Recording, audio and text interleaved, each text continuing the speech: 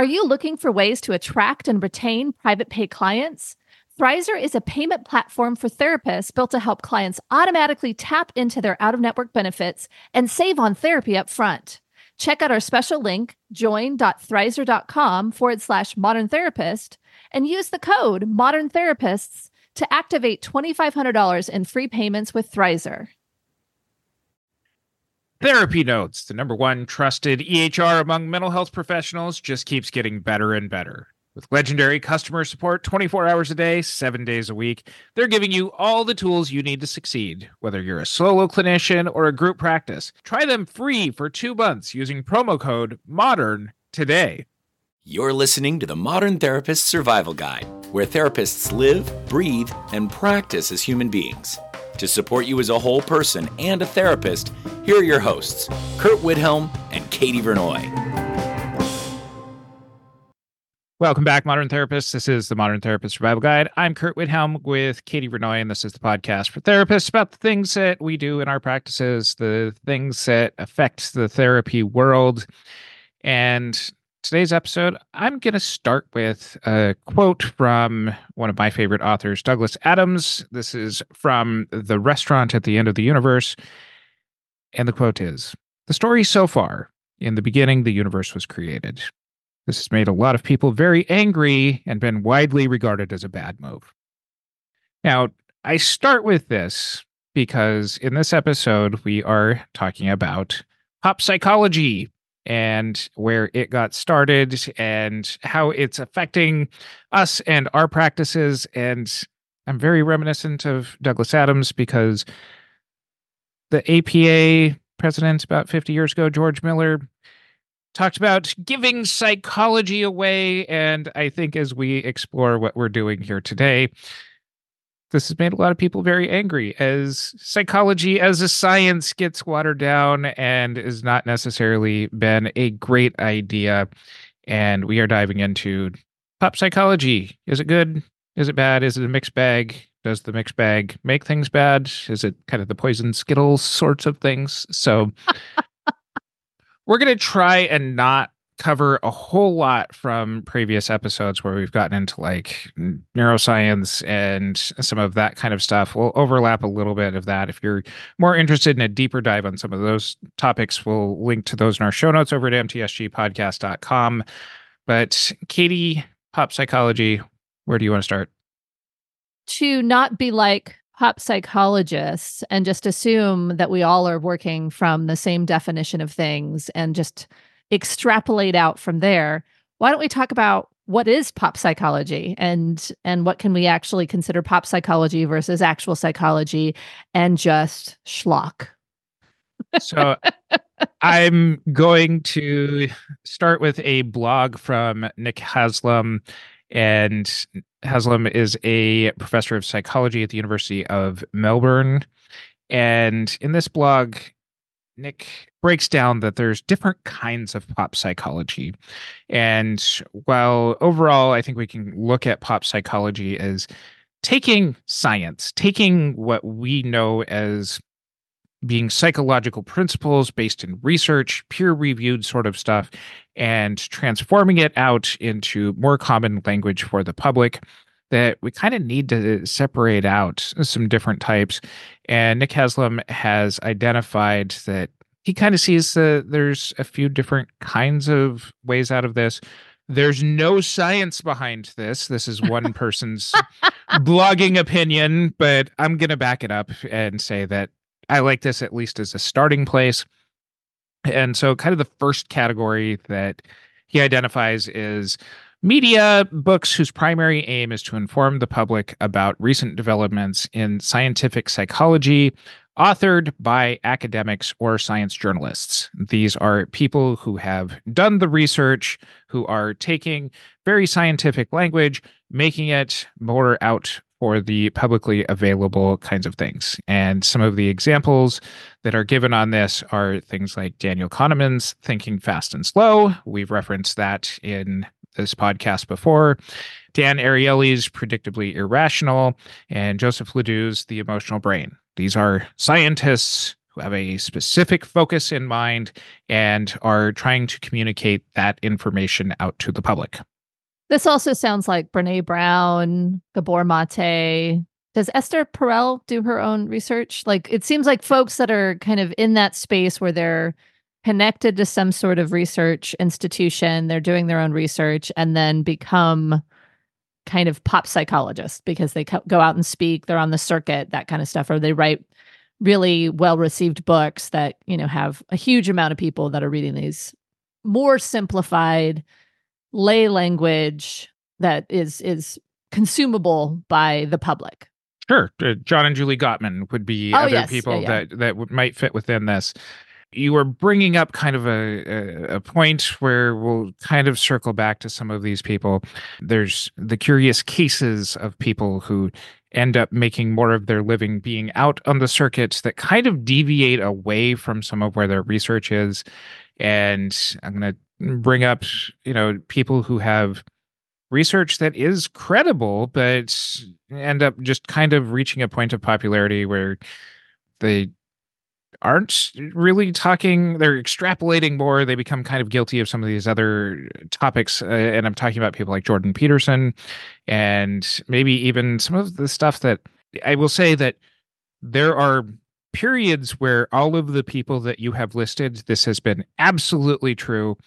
You got to take it with a giant grain of salt, depending on where you got to continue to be critical out of some of their messages. Well, and I think what you're talking about is this feedback loop, or folks who are interacting with their audience and continuing to probably be creative and think about things and potentially not even recognize the impact of their musings on the public because they've got credibility. They are scientists, but then when they start musing or getting caught in the feedback loop, those things may be taken as science and fact, but in fact, they're just pre-research ideas.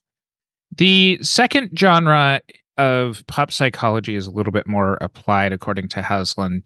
This is, instead of expanding on a scientific topic for a curious layperson, it offers guidance for people who want practical help with the challenges of everyday living. Often it is written or made by psychology practitioners rather than by academics. And the authors or the creators behind this kind of media is a little bit more at arm's length from the research on the topic. And great examples of this would be people like Kurt Whithelm and Katie Vernoy, who are not doing our own research, but we are the ones who are kind of expanding upon what other people have been saying, either taking it and putting it out there for curious audience kinds of people. This might be a lot of your Instagram and TikTok people who are therapists who have credential kinds of things, who are taking and kind of simplifying other people's research and putting it out there for improvements in everyday living. And I think we have a lot of friends and colleagues who've written books and who have put those things out where they've, kind of gathered the research or gathered their practical experience and put something into writing into like a journal or into a book that's a self-help book. So this is kind of self-help for folks who want to improve their lives. Yes. Okay. The third and last group that Haslam described is targeting people with mental health problems. And kind of like the second group, but significantly different. It offers practical guidance, but rather than for kind of general everyday life improvement kinds of things, it's more geared towards specific mental health problems with the aim to reduce suffering and dysfunction. So this might end up being some of the people with like lived experience kinds of things without necessarily having the professional training to be a mental health practitioner kind of thing. So pop psychology, it doesn't change kind of the relevance of any of this, but it's helpful to kind of separate out that these are different categories under a larger umbrella. So the biggest difference between 2 and 3 is really the types of problems that are being addressed. The second one is self-help for folks who are wanting to improve their lives. The third one is self-help for folks who are deeply struggling and for whatever reason aren't accessing therapy.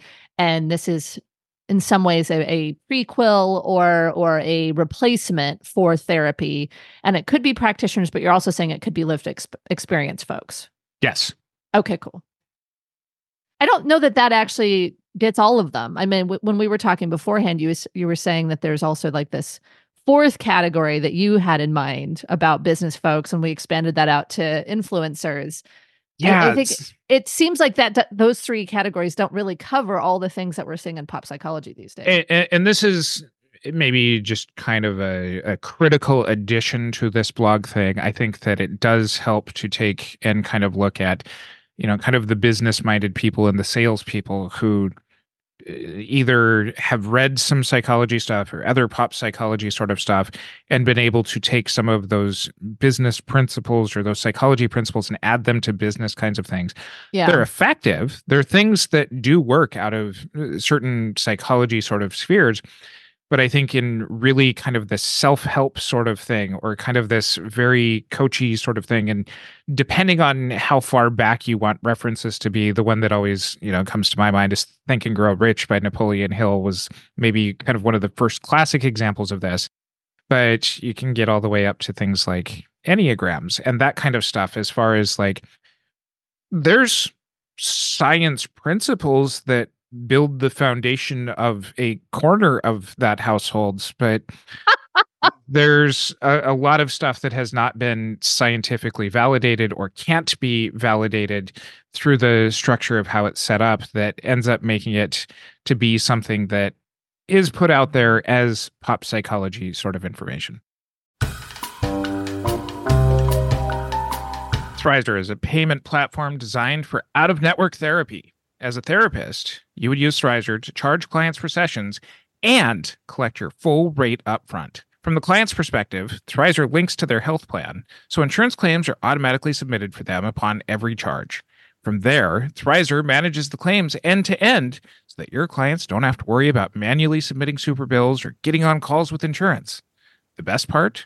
Thrizer allows clients to only pay their co-insurance portion for sessions, while Thrizer covers the rest of your fee and waits for reimbursement on their behalf. They also offer you an instant benefits calculator for free, allowing you to provide upfront transparency to prospective clients on their out-of-network coverage. Therapists only pay a standard 3% credit card processing fee per session with no additional fees. Visit join.thrizer.com/modern therapist to get started and use our promo code Modern Therapists to receive $2,500 in waived fees for your sessions. Okay, so you said a whole bunch of stuff, but I just want to clarify for our listeners that you're saying Enneagrams are pop psychology, and there's only a corner of things that are valid and based in psychological principles. The rest is fluff and pop psychology.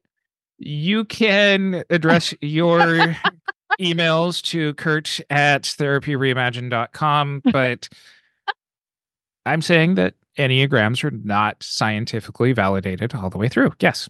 Sure. I think, to me, the reason I point this out is I definitely want to get into conversations with our listeners, because some of our listeners love Enneagram and they use it as though it's an identity. And I've never seen it that way. I've always seen it as some of these pop psychology concepts, or a lot of these things like, honestly, Myers-Briggs or DISC or other, kind of business-based, kind of identity studies that get put in there. I see them as a way to get a start of a conversation, but it doesn't necessarily actually say a whole lot about me. It's more about the follow-on conversation, because they all read like horoscopes. And so they're so aligned with how you're viewing yourself in that moment. You're like, oh, I'm a Enneagram this, or I'm a Myers-Briggs that, or whatever it is. And so to me, like, it's freeing to have you say that, because I think there's that element of, this is a tool. This is not your identity.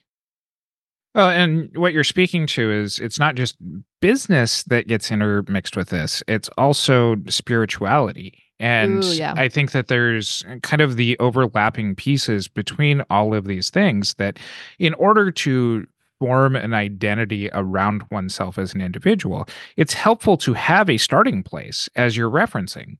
Now, this is where we as therapists, being based in things like evidence-based psychology sorts of things, might use that as a starting piece of a conversation. We might use, if you're versed in things like astrology or enneagrams or those kinds of things, to help people come back to kind of what their, human condition aspect sorts of things are. But that's not really what our profession is using that wholly unto itself. And I think that part of the dangers is that a lot of us who get into this field or had pop psychology as kind of an influence for us to become more interested in actual psychology and some of the scientists and science behind things, have to be able to differentiate between who the author is, where in the author's career this information come from. Are they talking about really specific things in ways that are more digestible for the broader audiences of things in order to become more interested in things? For example, I look at somebody like Robert Sapolsky, the evolutionary psychologist out of Stanford, who wrote a book, Why Zebras Don't Get Ulcers, that kind of gets into his research around stress and around the ways that stress has impact on things, but done in a way that's storytelling to make it make sense to people who aren't out there, shooting zebras after they've had an encounter with a lion where they didn't get intact. But tranquilizer darts, so that way they could go and test hormones. They weren't shooting them with guns, people. All But right, all right. but there's a difference between that, kind of that first category of like, these are people who are researchers who are taking their stuff and making it more accessible by giving examples, versus people who are really good storytellers who are further removed from the actual research, who might take, some liberties here and there to be able to kind of overinterpret what some of the messages are. And so we can succumb to really good storytelling at the cost of actual science. And to me, I feel like there's a few places I can go from this, but I want to address this part and then go back to something else we were talking about. But for me, this is what news media and popular news seems to do very well. They'll take a research study, they'll focus on one tiny little bit of an area of it, expand that out. And I don't think they necessarily go super far into saying things that are untrue or unverified. They use, I think, at least the news media that I follow, they tell a reasonably accurate story about what this research has shown. But the headline is very evocative. There's a lot of, how am I going to sell this story? What is going to resonate with the public? And so then things get framed in what is marketable or what is going to get the most views versus what is actually accurate to the research in a very deep way. And so there's been, they do this with medical studies all the time. They do it with psychological studies all the time. And sometimes even the headlines are a question that make you think that, the answer is going to be one thing, but when you go and read the story, it's something else.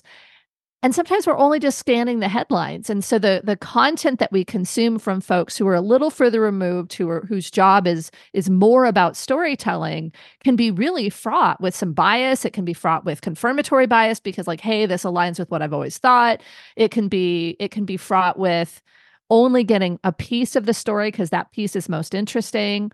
And so to me, whenever there's something especially juicy in the news and they're referencing a study, I try to always go back to the original study to see, like, did they actually report this accurately? Do they understand it accurately? Because they're a little bit more of a lay audience. They're a little bit more removed.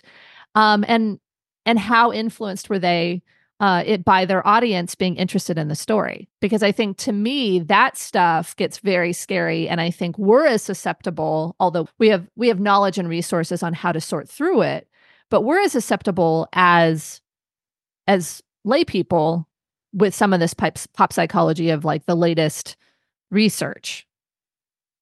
I agree. And I think that there's even an addition to what you're saying, which is that as the reader, we're capable of making those mistakes, but we also have to look at, are the authors intentionally also ignoring criticisms of the research that they're putting out? And this Mhm. has long been a criticism of somebody who I consider a fantastic storyteller, but whose dabbling into the science ends up becoming kind of questionable because of the rejection of a lot of contradictory information to the great narrative.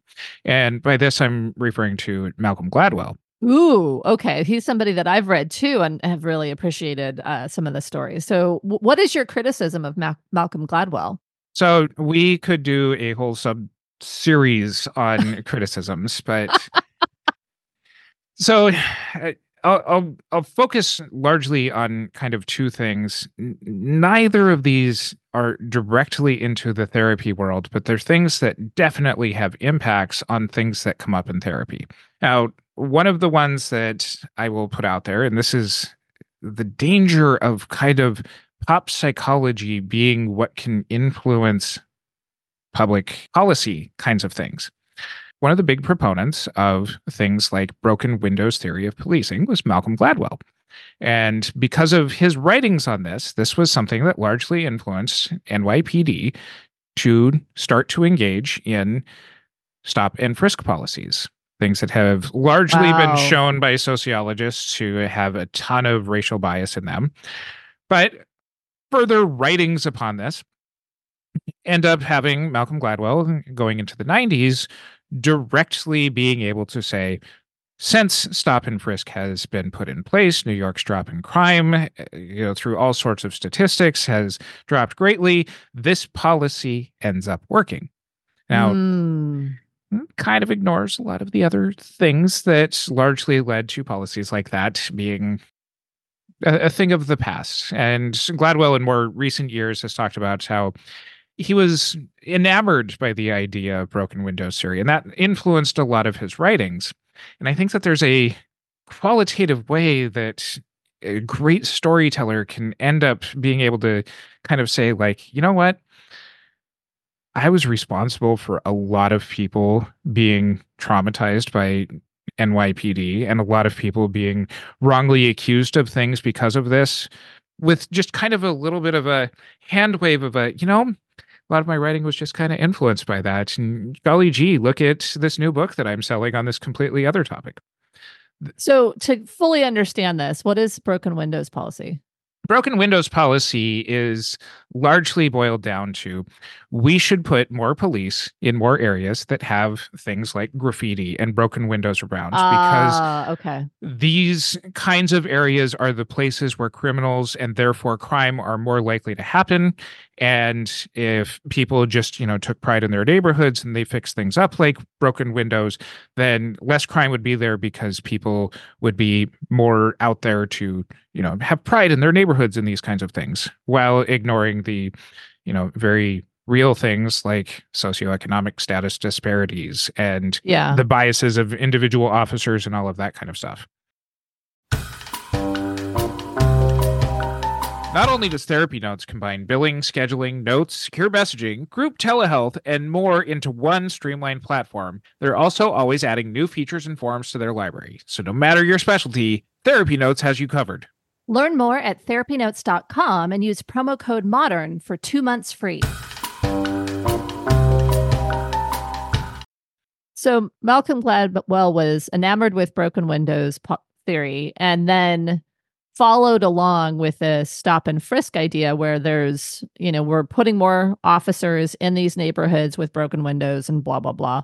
And then did he also say and stop and frisk is a great idea because of some theory or just because the research showed that the research shows that stop and frisk works? So it wasn't like this is the theoretical underpinnings of stop and frisk. It was, after the fact, let me look at some of the sociological data that says that it worked. And so Yes. I'm going to then extrapolate around why it works and tell the story. And so it sounds like you really wish that he had been held accountable for his impact on that. I wish that he would recognize the influence of his following. And I want to go to the other thing that I wanted to talk about, the influence that kind of the pop psychologists or the pop scientists writing about things and using that to inform policy versus the actual researchers. And we will link to the podcast episode of Revisionist History. It is Malcolm Gladwell's podcast, where it's kind of a fascinating listen to hear about kind of the underpinnings of why the opioid epidemic hit certain states harder than others. And some of the policies that were in place in some of the states like California and New York that made it to where the opioid epidemic did not hit them as hard as states that did not have certain policies in place. But within this episode, Malcolm Gladwell talks about his time as the science writer at the Washington Post and how, as the science writer in Washington, D.C. at the time, this was kind of the epicenter of taking medical research and publishing it in the Post that was then picked up by lawmakers as kind of here's how scientists get their information out to legislatures and be able to inform policy on a national level. And one of the people who's interviewed in the episode, who has since passed away, is a person named Sidney Cole, who was kind of one of the driving forces of trying to get Washington Post writers to write about certain things. And in the 1980s, one of Sidney Cole's big pushes was there is evidence that states like California, New York, Idaho, and a couple of others have that really limits the ability for doctors to overprescribe opiates. And at the time, as a writer, Malcolm Gladwell largely ignored Sidney Cole's pushes that would have probably saved hundreds of thousands, if not millions, of opiate overdoses and deaths over the last 30 years by highlighting that this is effective policy. And why did he ignore him? Because at the time, Malcolm Gladwell thought that Sidney Cole was some big far-off leftist that was just trying to push big government control, and Gladwell admits that he believed that doctors did not need regulating on this kind of stuff, that highly educated people should be in control of running their own practices and their own businesses. Now, again, in kind of that Gladwellian sort of way, we have kind of this, okay, I was wrong back then. There's no real remorse to, I have a lot of power that resulted in a lot of people dying. Listen to my podcast. So there's very real dangers as far as just having pop psychology end up being kind of the, here, go and take this information at kind of this very digestible level. I do want to point out just kind of like some of the stuff that Katie and I have done. Like, yes, we admit with our podcasts, we bring a certain flavor of pop psychology out to our listeners that we are very grateful for. Sometimes that information makes it into really great hands.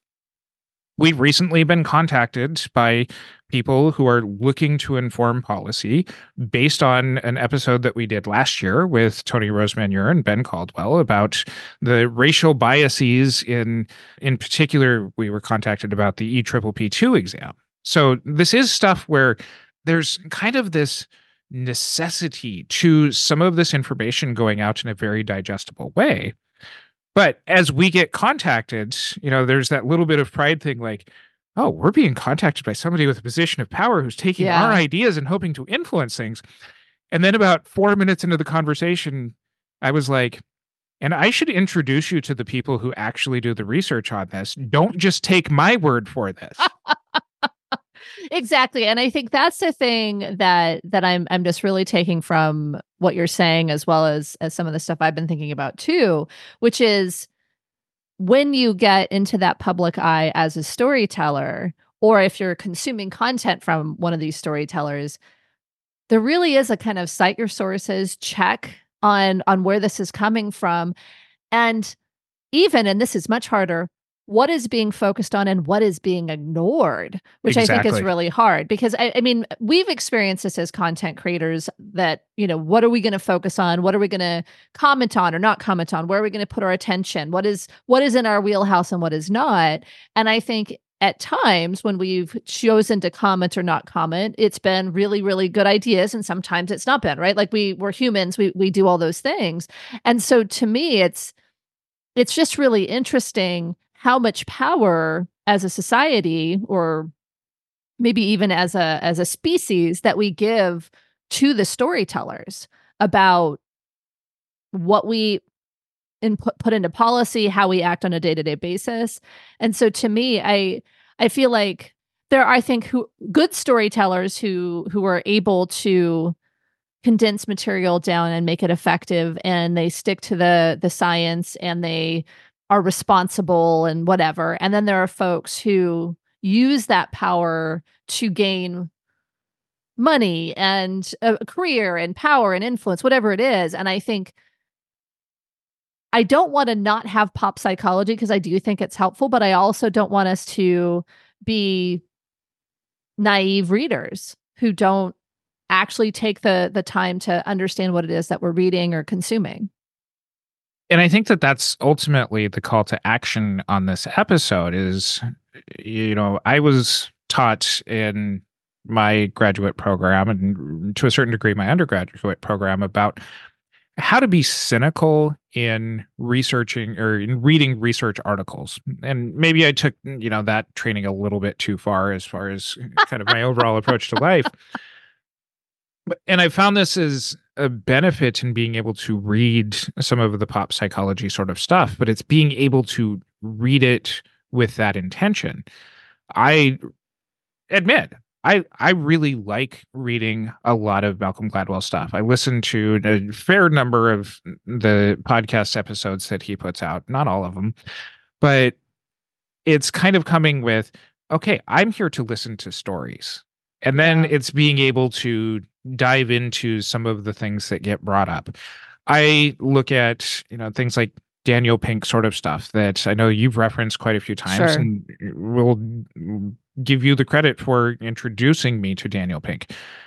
And some of the stuff that I see or I hear in the kind of content that I consume ends up being stuff that I've read some of these research things before. I can either say this is somebody who largely accurately represents what some of the research says, or I can say, all right, they're using this as a mechanism to make a different point that might apply to a lot of people, but isn't necessarily critically valid as far as what they're trying to say.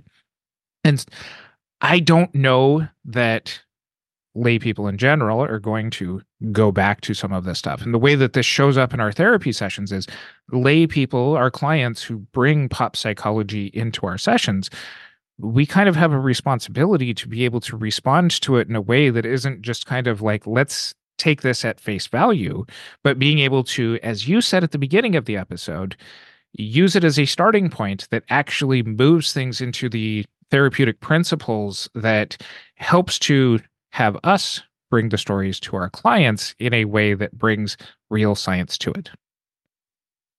Yeah, I agree. And I want to expand on that point because I know before we started recording, you asked, do I use pop psychology in my sessions? And I honestly probably do more than I should.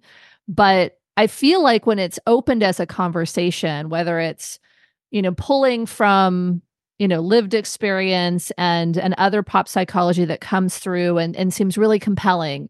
And I have clients say, hey, somebody said to try that. And I say, okay. And if I don't see anything dangerous with it or anything that would be of concern, I say, well, okay, well, that's an experiment. Let's see what's going on and if that applies to you. And then there's also a lot of the business pop psychology, whether it's Dan Pink or a lot of the other folks that we've referenced in, kind of the systems of self-care and optimal performance stuff.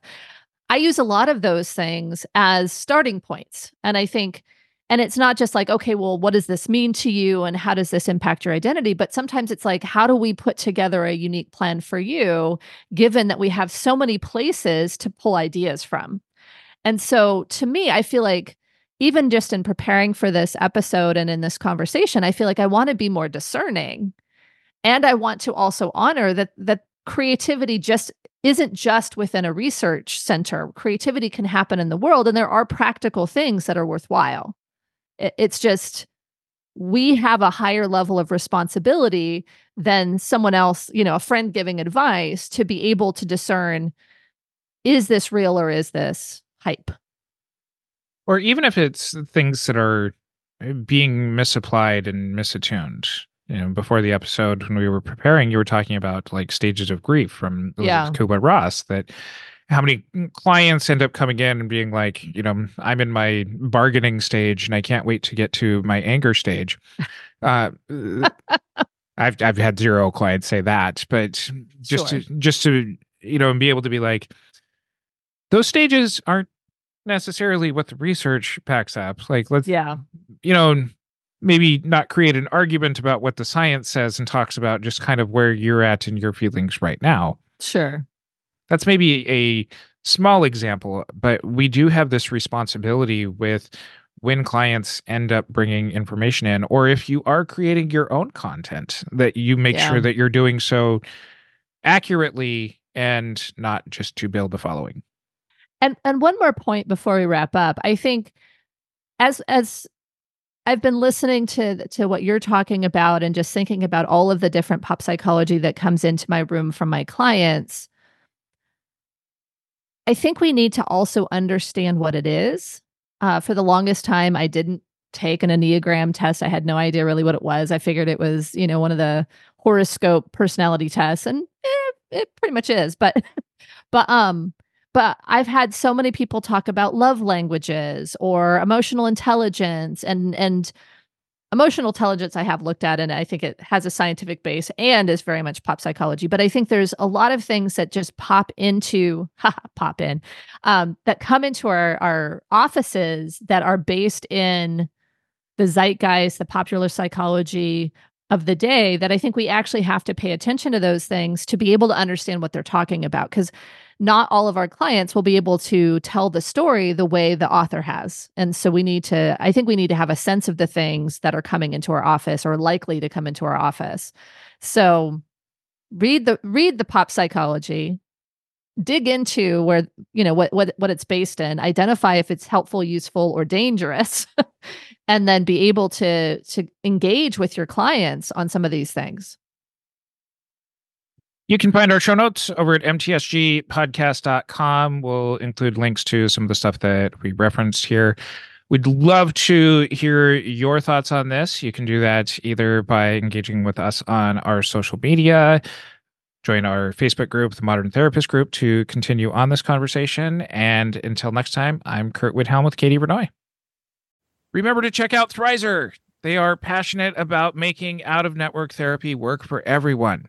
Clients save upfront on therapy while therapists earn their full rate. Get started in minutes on join.thrizer.com/modern therapist and use the promo code Modern Therapists and receive $2,500 in waived fees for your sessions. Thanks so much to our partner, Therapy Notes, the highest rated practice management solution for behavioral health. Don't forget, using promo code MODERN gets you 2 free months. Thank you for listening to the Modern Therapist Survival Guide. Learn more about who we are and what we do at mtsgpodcast.com. You can also join us on Facebook and Twitter. And please don't forget to subscribe so you don't miss any of our episodes.